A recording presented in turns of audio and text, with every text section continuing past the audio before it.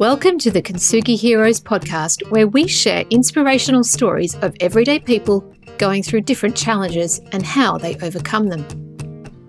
Please be aware that the story you're about to hear may have moments of deeply felt emotions and personal experiences. If anything you hear has a triggering effect, please reach out to someone who can help keep you safe. If you love this conversation, we'd love you to like and share it with your friends so we can continue to share more inspiration and hope to as many people as possible. Now, listen up for our next hero story.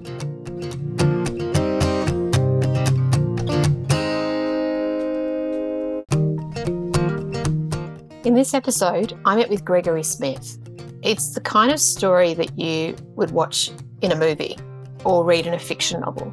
And yet Gregory lived this, and it is one of those stories that just stays with you for a long time. Very moving. He had not the normal kind of childhood, a lot of violence, destructive home environment, ended up in an orphanage. He tells his story in graphic detail with reverence, compassion, and clarity.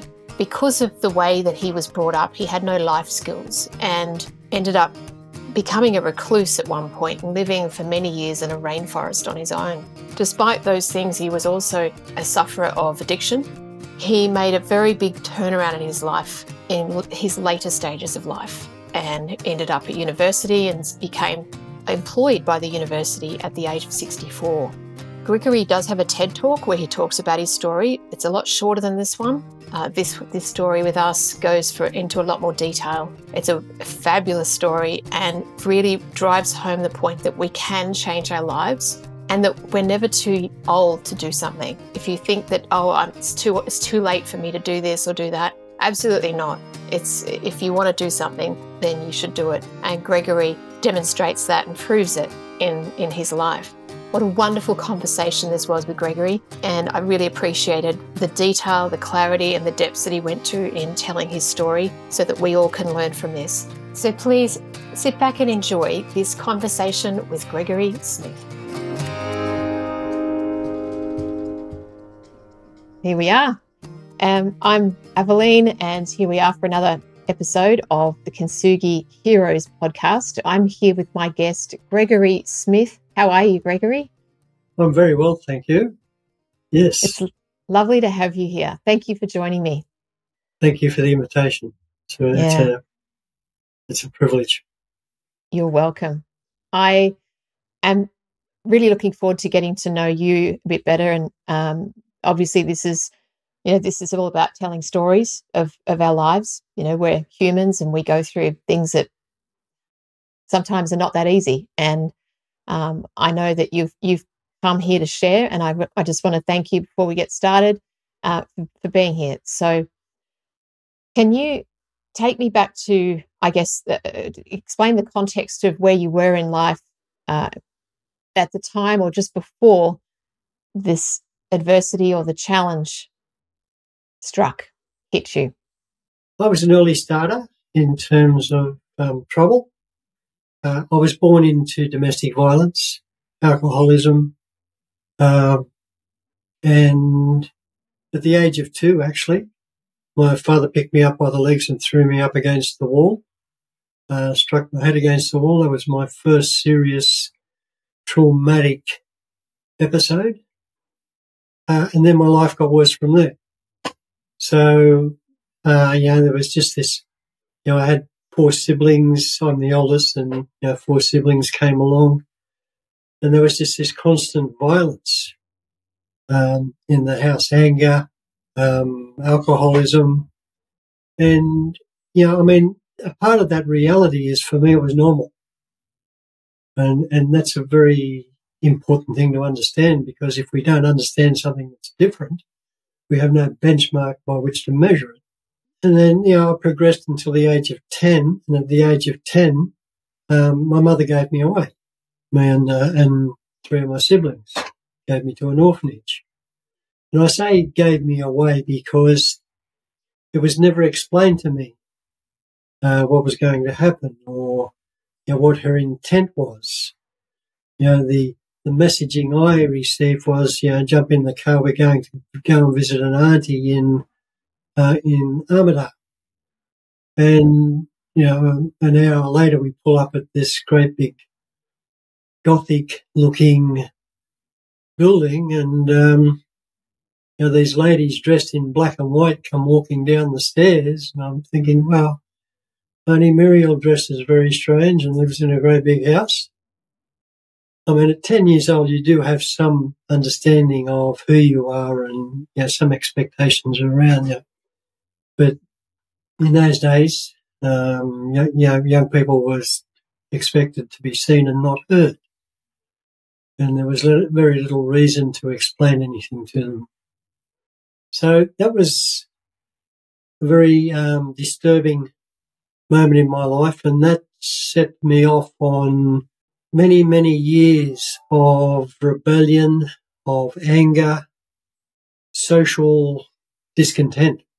After the orphanage, I became a problem child, and I was placed into various corrective institutions, boys' homes, reform schools. The interesting thing is they never reformed me. So, and I knew inside of those places, I knew that I was kind of special because I was the one always in trouble.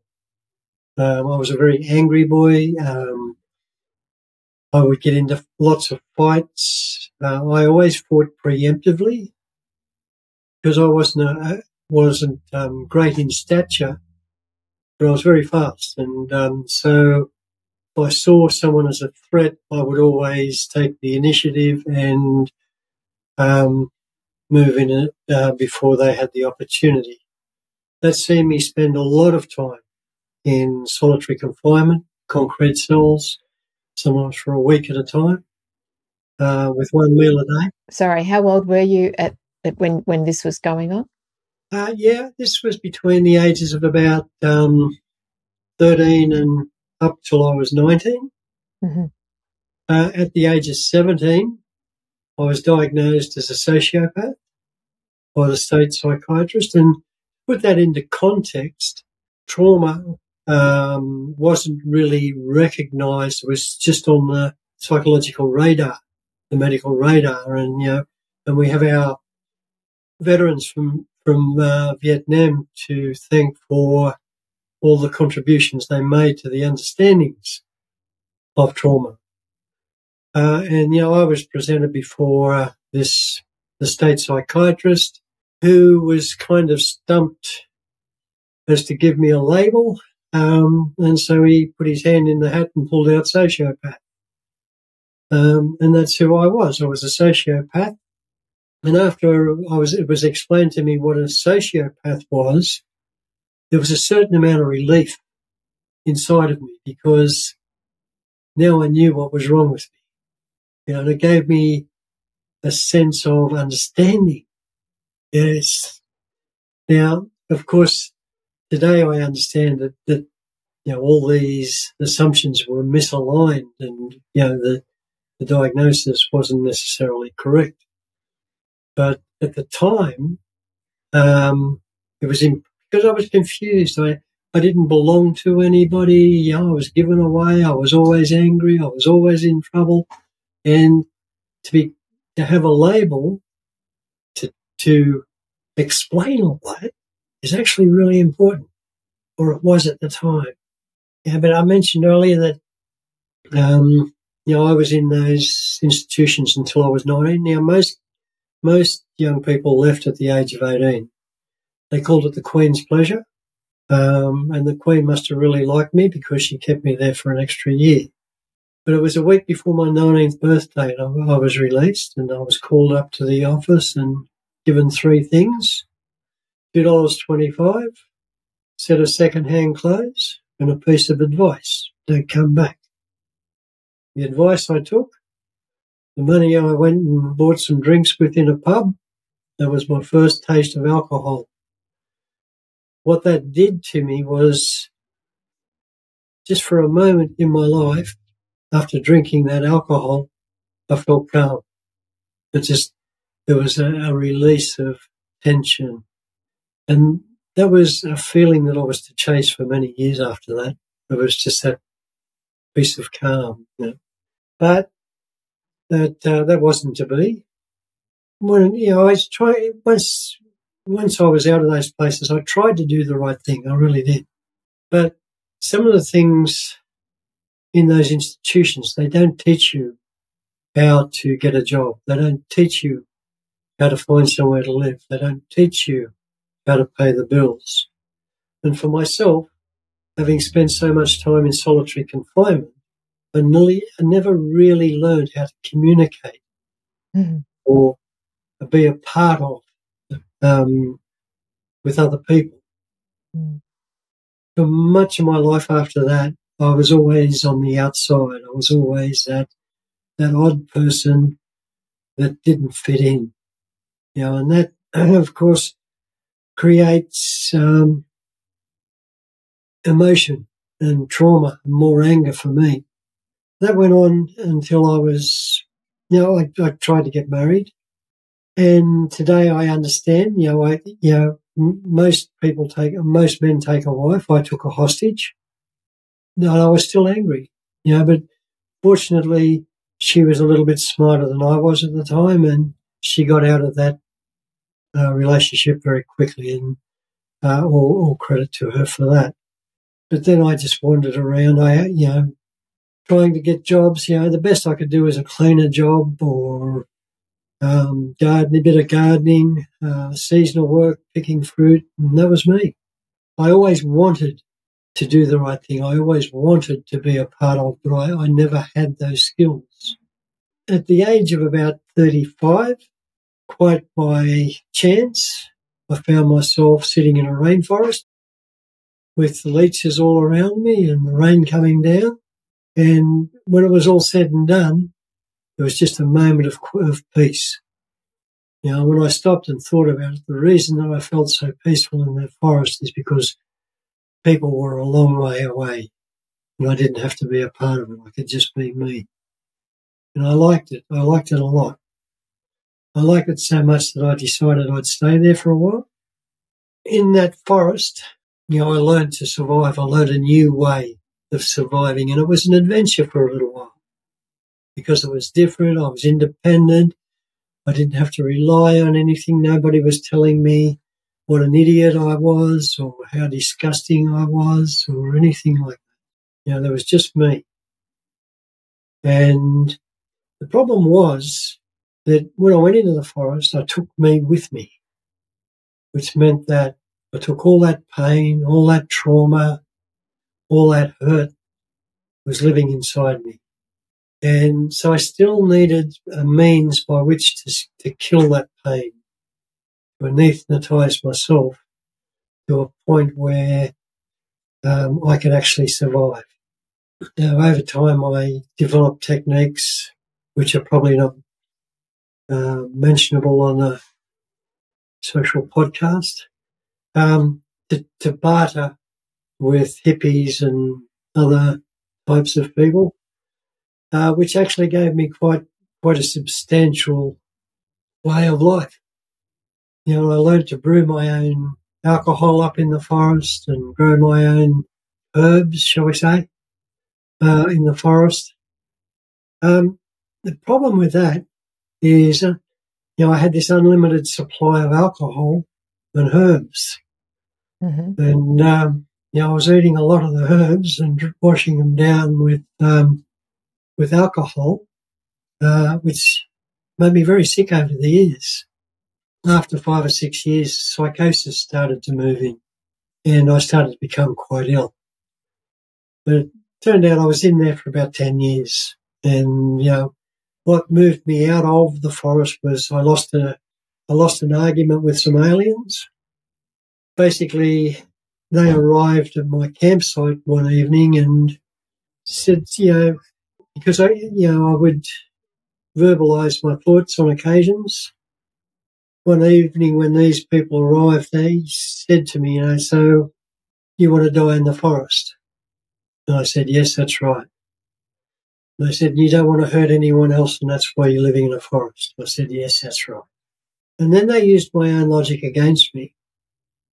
And they said, well, if you die in a forest, your body will rot and there's a possibility nobody will ever find you. I said, yes, that's right. Well, that's what I want. And I said, but what about your family? What about your sisters that you haven't seen for, 20 years, 25, 30 years? You'll hurt them. They will never have closure. They will never know what happened to you. And that actually touched me.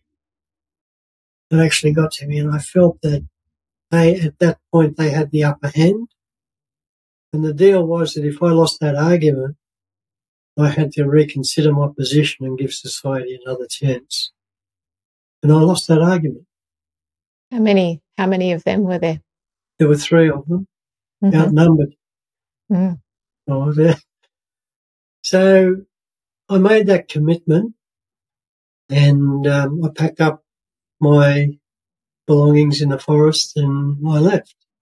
The ABC did a little documentary on me. When they did their research, they actually found the day that I left the forest. Because, as it turns out, as I was leaving the forest, I got hit by a car. Oh. And so I was run over and somebody called an ambulance and I ended up in hospital. And, I had trouble staying in the hospital. I ended up doing a bargain with them because it had been a long time since I'd been indoors. So I wasn't coping too well with confined spaces. Mm. And we negotiated that I would be an outpatient, and this was, but when I walked out of the forest, I was 42 kilo. Mm-hmm. So, about half the weight I am today. Mm-hmm. So I was in a lot of trouble. I needed a walking stick to walk. I had a beard almost down to my belly button. And I probably hadn't showered for years. Did you swim in a creek when you were in the forest? Did you? Yeah, there was a creek there. And in the early days, I would take regular baths in the creek and that. But the sicker I got, or I became, the less frequent those baths and those sort of, those washes occurred. And when you say sicker, you mean the psychosis? Psychosis, scurvy, malnutrition. There's quite a few things, and I mean the trauma as well. So I was also dealing. But I mean, one of the things that I did in the forest, and this is really important, the forest. In the early days especially, I would sit around the fire or sit at the fire of a night, and I would explore my past, and I would try and understand what had happened and why it happened. I didn't have, I had the thoughts in my mind, but I didn't have the language to describe or to explain what was going on inside of me or what my understandings were about what happened to me. There was a lot of this, years of this and trying to understand. And it was in that forest that I started to understand that, and it's no excuse for my father, but I started to understand why he was like he was. Because he was traumatized and he was angry and he didn't understand what was happening to him.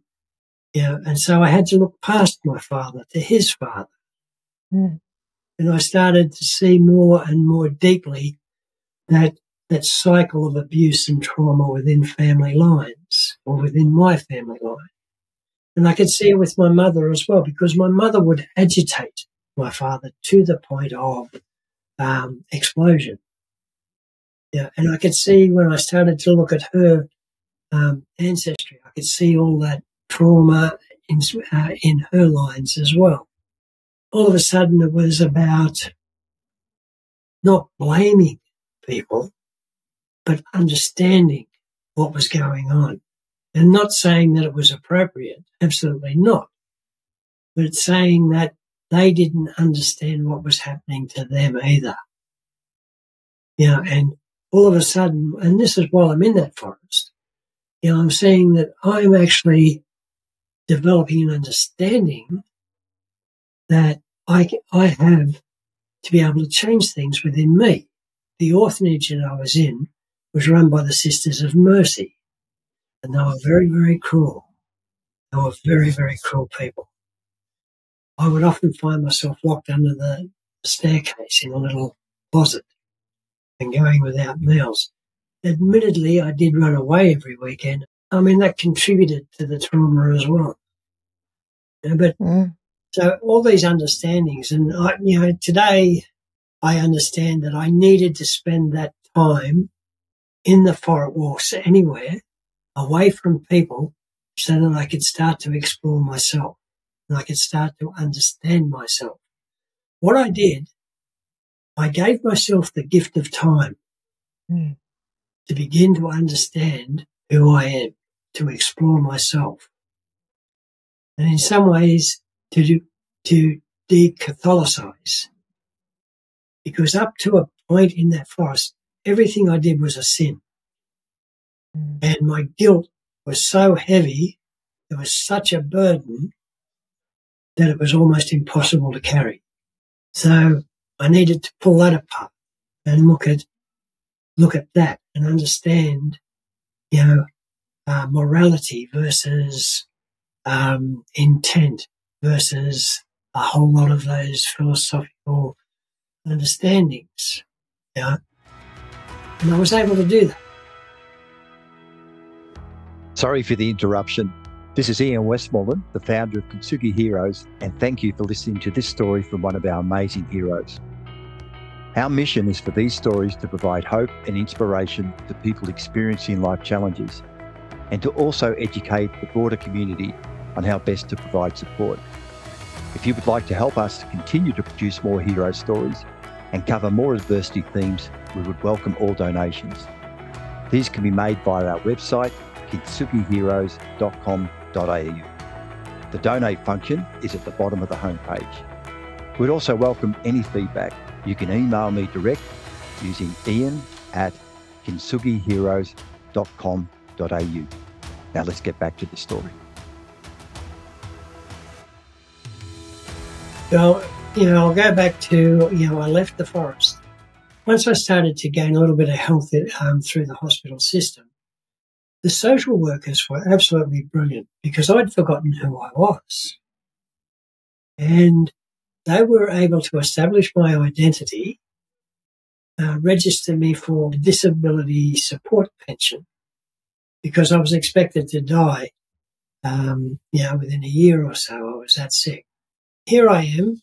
I was up on the Gold Coast in, Tweed Heads area, and on this income that I hadn't seen that much money for a very long time. And, there's a simple understanding here. What does a practicing alcoholic drug addict, homeless, do with all this money? Because they back paid me about 3 months. Well, the obvious is, you go and buy a new backpack. In my case, I have a sack. And then you fill it up with everything you love. Booze and drugs. I think in that backpack I had, a cask of fruit elixir, a couple of bottles of bourbon, tobacco, marijuana, cocaine, a little bit of amphetamine just in case. And I think that explains what my, priorities were at that time. Kill the pain, kill the pain, kill the pain. So even though you'd been in the forest, you'd deconstructed all the things, you'd faced who you were and the why and the past, and, you still had pain because after you came out, you were still seeking, like you said, you had a party in your backpack to numb all that pain. So it was still there. Look, the pain had intensified because I had done all that deconstruction. And so I had a better understanding. And it got to a point where about February 2000, I was sitting on a bench behind the Tweed Heads Hospital looking at the Tweed River. It's a beautiful view there. And I'm sitting there and I've got all this, I've got my backpack next to me and I've got all this stuff next to me in the backpack. I'm sitting there, I'm thinking, and this is a really important moment because I thought, if I only had one person that I could tell all my troubles to, I'd be okay. That was not a good thought for the loneliest man in Australia. Because all of a sudden, it struck me with devastating clarity of my situation. I was 45 years old. Mm. Everything I owned was in that backpack next to me, and I had not one friend in the world. That was the product of my life at 45. And I had a little reflection, and that reflection was, when I was just a babe, 5, 6 years old, I remember there was a passion in my gut. It was a passion for life. Dreaming of being the fireman, dreaming of being, the doctor, being the hero. And that passion burned at that age. But as I sat there on that park bench, the only thing left of that fire was a tiny little ember. But as I thought that, I suddenly found myself in a cloud of fog. I couldn't see past my nose. And I became aware that I was really, really angry. I was really, really tired, but I was ready for the next fight. All my life, I was ready for the next fight. Always. Then this fog started to recede. And as the fog receded, I could see my hands. And in my hands, I held this great big double-edged sword. And the fog receded a little bit further. And I became aware I was ready to wield that sword. And I looked around and I couldn't see anybody to fight. And the fog receded a little bit further and I could see all this devastation and all this destruction all around me. But there was still no one to fight. Then the fog receded all the way to the horizon. And the destruction and devastation went as far as the horizon. But there was no one to fight. And then all of a sudden I realised, all my life, I've always been fighting myself. There was never, ever anyone else to fight. Every fight I had was against myself. And that's what created all this devastation. That's what created all this destruction. I tried to throw that sword away, but I couldn't. And I dropped to my knees. And I'm thinking, I don't want to do this anymore. I don't want to do this anymore. And all of a sudden I was sitting on the park bench again and I could see the river. It was a nice sunny day. And I was thinking, and I made a decision. And my decision was, no matter what I had to do, I did not want to be that person that I was sitting on that park bench that day. And I was willing to do whatever was necessary to change who I was. So I got up from the park bench and I walked away. And I left that backpack there. I've never had a drug, never had a cigarette or a bit of alcohol since that day. The interesting thing is, I thought my life previously was pretty tough. My life was just about to get a whole lot tougher because I had to learn how to be somebody in a society that I didn't like. The difference between the past and future was, in the past I didn't understand and I had no control over what was happening to me. I was a victim. I was a victim of my circumstance. I was a slave to my emotions. I was a slave to my past. I was a slave to the alcohol, the drugs, other people's emotion. Going forward, I was no longer a victim. I suddenly made a decision to have choice. That wasn't easy because I had to learn discernment. There were lots of things I had to learn. And I didn't have role models. I had to conjure up the idea of a role model. Who do I want to be? Who do I want to model myself along the lines of? For better or for worse, I chose a medieval knight. And, what would this knight do in this situation? What would the chivalry be? What would be the morals, the ethics going forward? is that reflective of that earlier desire you had to be a hero? Possibly. Possibly. Yeah. But I think it was more along the lines of I needed direction. And I needed comfort in that direction. Because, to be honest, the worlds in which I traversed through, there were not a lot of good people. And if there were, and there probably were, I couldn't see them because my world was so dark. So I had to start to turn the lights on in my world, start shining, take the bushel off the candle, so to speak. Were you still experiencing pain even after? Yeah. Okay. Absolutely. I say those next probably few years were the most painful of my life. But my attitude was, bring it on. I can take this. Bring it on. I had to learn how to communicate, how to talk to people. I had to learn how to accept help from people. That was big. I also decided that, if I was going to live in society and I was going to give society another chance, I needed to work. So I didn't want to be on this disability support pension. I didn't like that concept of disability. In that first couple of years, I applied for hundreds and hundreds of jobs, but I couldn't even get an interview. Nobody was interested in, an ex-hermit with very bad beer brewing skills and very quite good horticultural skills, actually. But it's just not what employers were looking for. I could track. I could track through the forest. I became a very good tracker. Reading sign. And I learned that there were some skills transferable into the modern society. Reading sign was one of them. Mm-hmm. And I can do that quite well today. Where that led me was, I was in a soup kitchen up on the Gold Coast, and the goss was computers were the way of the future. This is, 2000, 2001. Computers were the way of the future. They were going to be a big thing and all that stuff. I thought, okay, well, I better get onto this boat. And I found a 6-week free computer hardware course at Kingscliff TAFE. And so I signed up for that, and I learned 2 very valuable lessons from that. Firstly, I had computers. Mm-hmm. Secondly was I love to learn. I'm actually quite good at learning. And so I decided to go and do my school certificate because that was in my world, that was the pinnacle of success, the school certificate.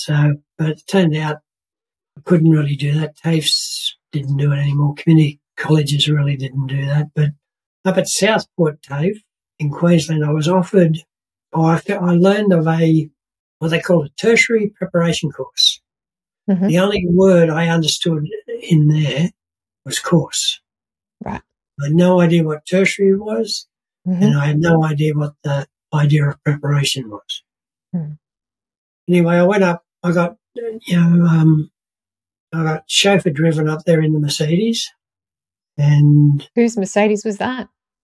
Public transport. Mercedes buses. Oh, yeah. Yes, that's the way I was thinking at the time. It was like, what a great world, I can just jump on the Mercedes and, so changing the way I'm thinking. Yeah, yeah. So everything's beautiful. An experience, an adventure, because it's all new. Yeah, and this is better than having to saddle my horse, put my armour on and ride up. I can just jump on the Mercedes and get chauffeur driven. Yes. So I went up to Southport TAFE and I went in there with all my arrogance and I asked them to sign me up for it. And they said, no, it doesn't quite work like that. This is a fee-paying program. You're going to have to pay your fees. And I said, well, I don't have a lot of money. I said, can I pay it off? And they looked at me and they went out. The person went out and brought someone else in and I had a bit of a chat with them. And we arranged, we had an arrangement. Each Monday morning I would come in and pay a certain amount of money and for that week they'd teach me. So my negotiation skills were improving. And that was I think it was about an 8 or a 9 month course. Yeah. And a lot of things happened to me during that time because I was a part of a classroom. I was a part of people sitting around having a bit of lunch together, having a chat. I had my first coffee ever with another human being during that time. It's the first time I ever sat down and actually had another coffee with another human being. And sorry, how old were you at that time? I was moving towards 46. Okay. Yeah. Wow. I was invited to my first ever barbecue. At the same time, I was still sleeping down on the beach. I was still homeless. And if somebody asked me where I live, I said, quite flippantly, down next to the beach. Got a nice place down there. Just sort of gloss over that. People didn't need to know. Did you do that out of choice because you were just more comfortable there? No. Look, I actually approached the counsellor at the TAFE, telling them that I really wanted a place to live, but I didn't know how to do it. Mm-hmm. And I don't think she understood quite what I was trying to say. Mm. Because what she said to me is, well, you go to a real estate and you can have a look in a real estate. I know this. I've never done it. I've never been taught. That's the difference between those mechanical skills and that theory. I mean, I can understand theory. I'm very good at theory. That's probably one of my strengths. But when it comes to hands-on mechanical actions and processes, that's a whole different thing for me.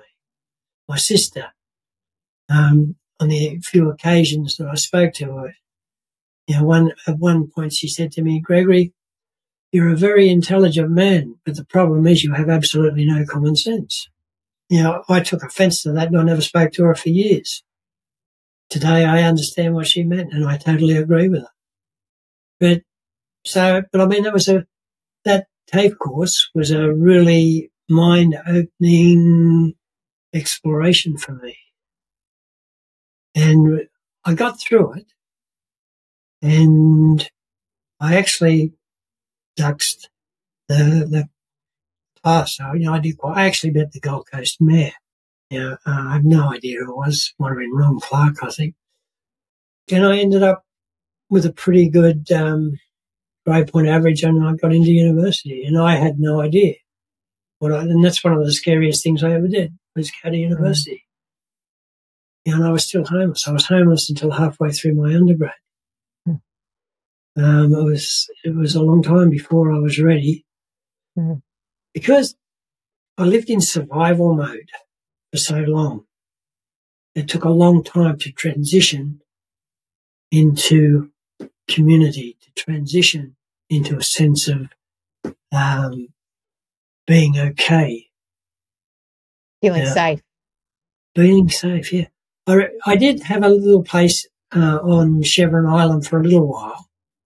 And it was just a tiny little flat, one-bedroom flat in amongst all these great big skyscrapers. And I couldn't live there. I couldn't live there because it was so claustrophobic. And second night there, the first night was horrible. It was actually absolutely horrible.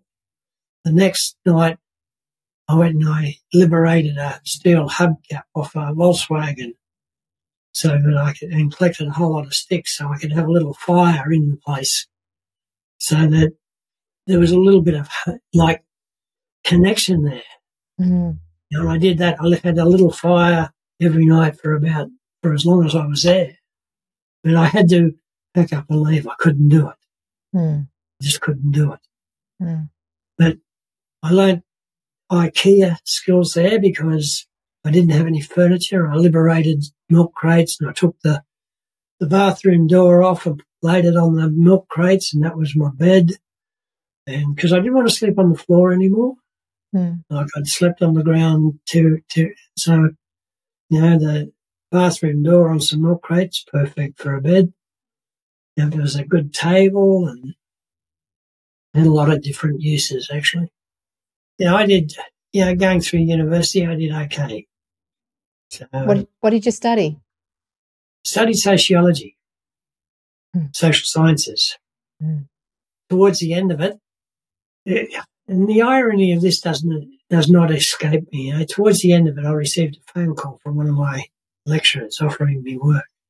And it was like, I couldn't get a job. That's how I ended up in university. And now I've not quite finished my undergrad and I'm being offered work. I'm not even looking for it. The condition was that I go on and study. So I go on and do an honours, which I did. I ended up with a first-class honours, which gave me an Australian scholarship award to go on and do a PhD. So, and I completed my PhD in 2015. I never gave up. I never gave up. I was 64 years old when I received my first tenured position. Now I'm 67 now, and I've just had the birth of my son. I work for a lot of different companies.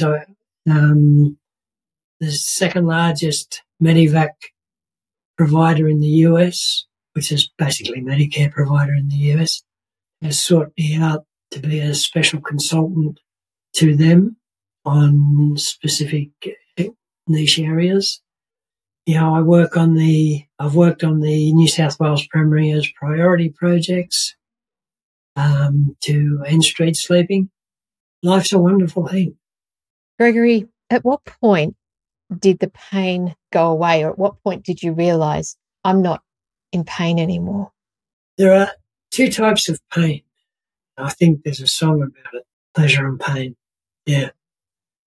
I'm not sure who sang that, but there's a pleasure in certain types of pain because there's an understanding, there's an outcome. The pain that kept me in the darkness ended on that park bench that day that I walked away from that backpack. Mm-hmm. The pain going forward was bring it on. Let's get this sorted. There were things I needed to learn. Mm. I needed to learn how to communicate with people. I needed to learn how to be a part of. I needed to learn how to grieve. I needed to learn how to be sad. I needed to learn how to be disappointed. I needed to learn lots and lots of things. But some of the biggest things that I learned is what other people think about me is none of my business. But what I think of other people is my business. And if I start thinking dark things about other people, that says more about me than it does them. Mm. One of the things that's really important to me today is understanding pathways through trauma. It's understanding that, sometimes the simplest bridges can be built to guide us through that. But what's required, regardless of who we are, is a willingness to be open-minded and to be honest with ourselves. It sounds to me like that's what you did on that park bench. I've often thought, when I've looked back on my life at the times when, I might have thought that I am trying to create the new me or create a new part of me. In fact, what I was doing was figuring out who I really was. They're probably all cliches. One of them is I have a very clear understanding that there's only two things that I truly own. One is my name. In 1,000 years, if they choose to talk about me, that's what they'll use. That's who I am, my name. The other one is my word as a human being. And I own that.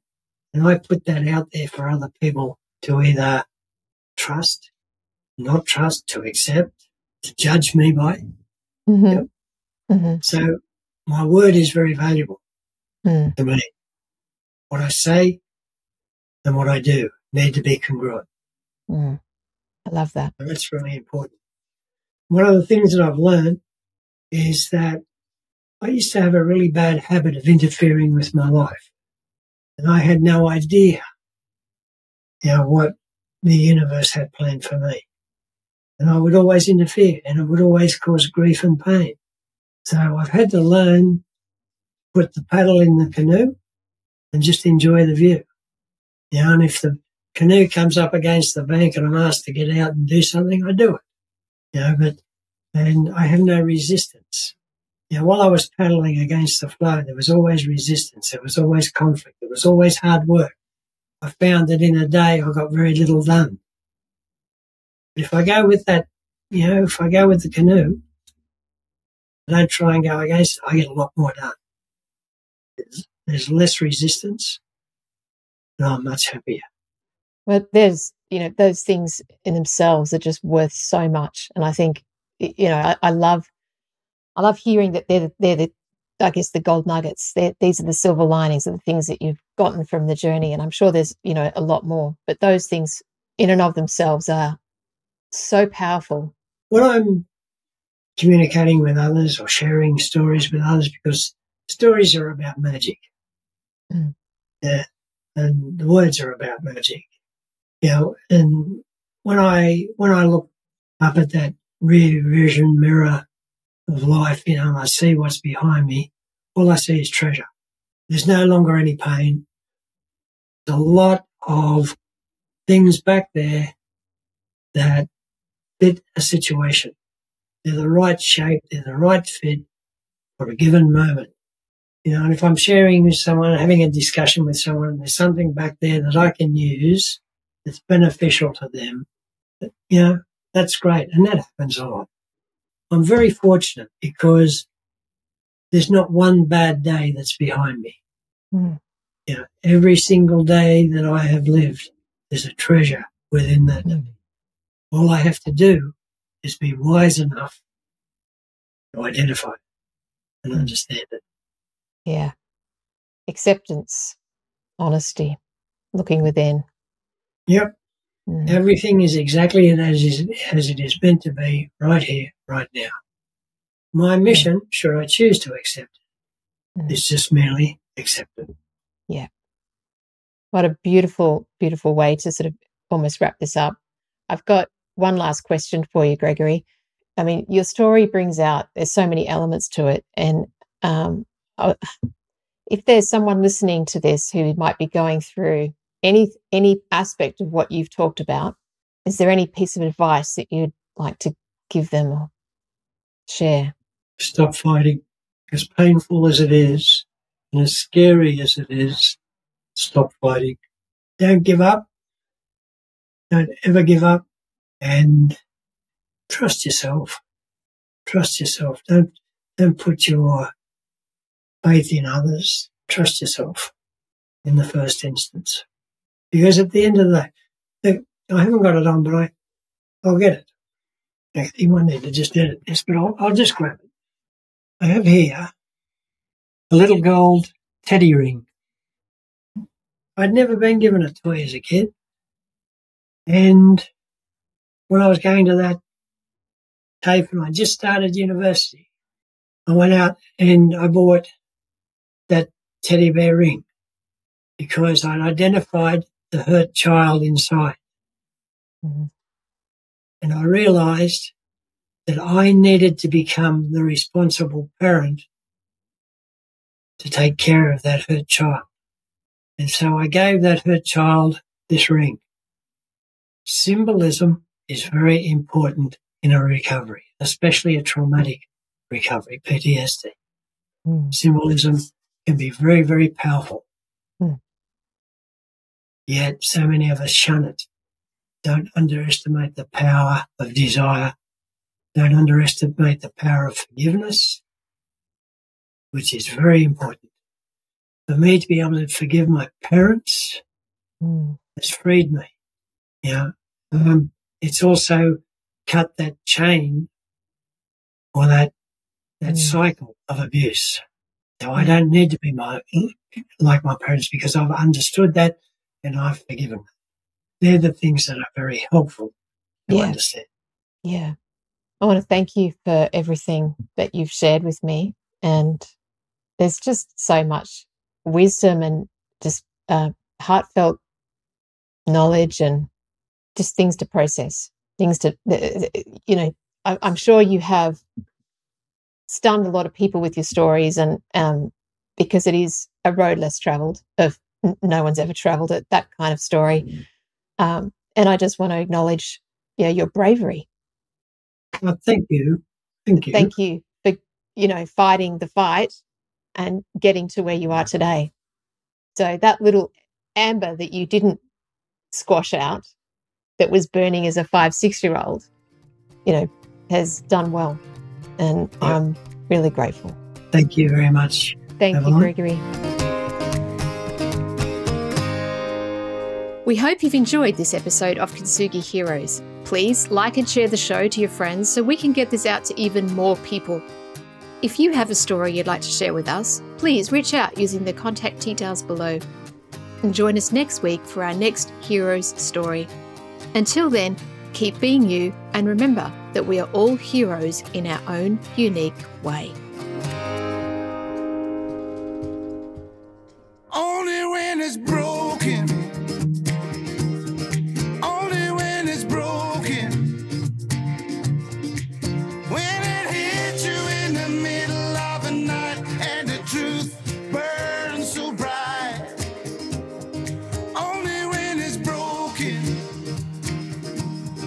Only when it's broken. Take pride in those cries. It's only for tonight, and then you rise. Only when you're broken. Only when you're broken. Only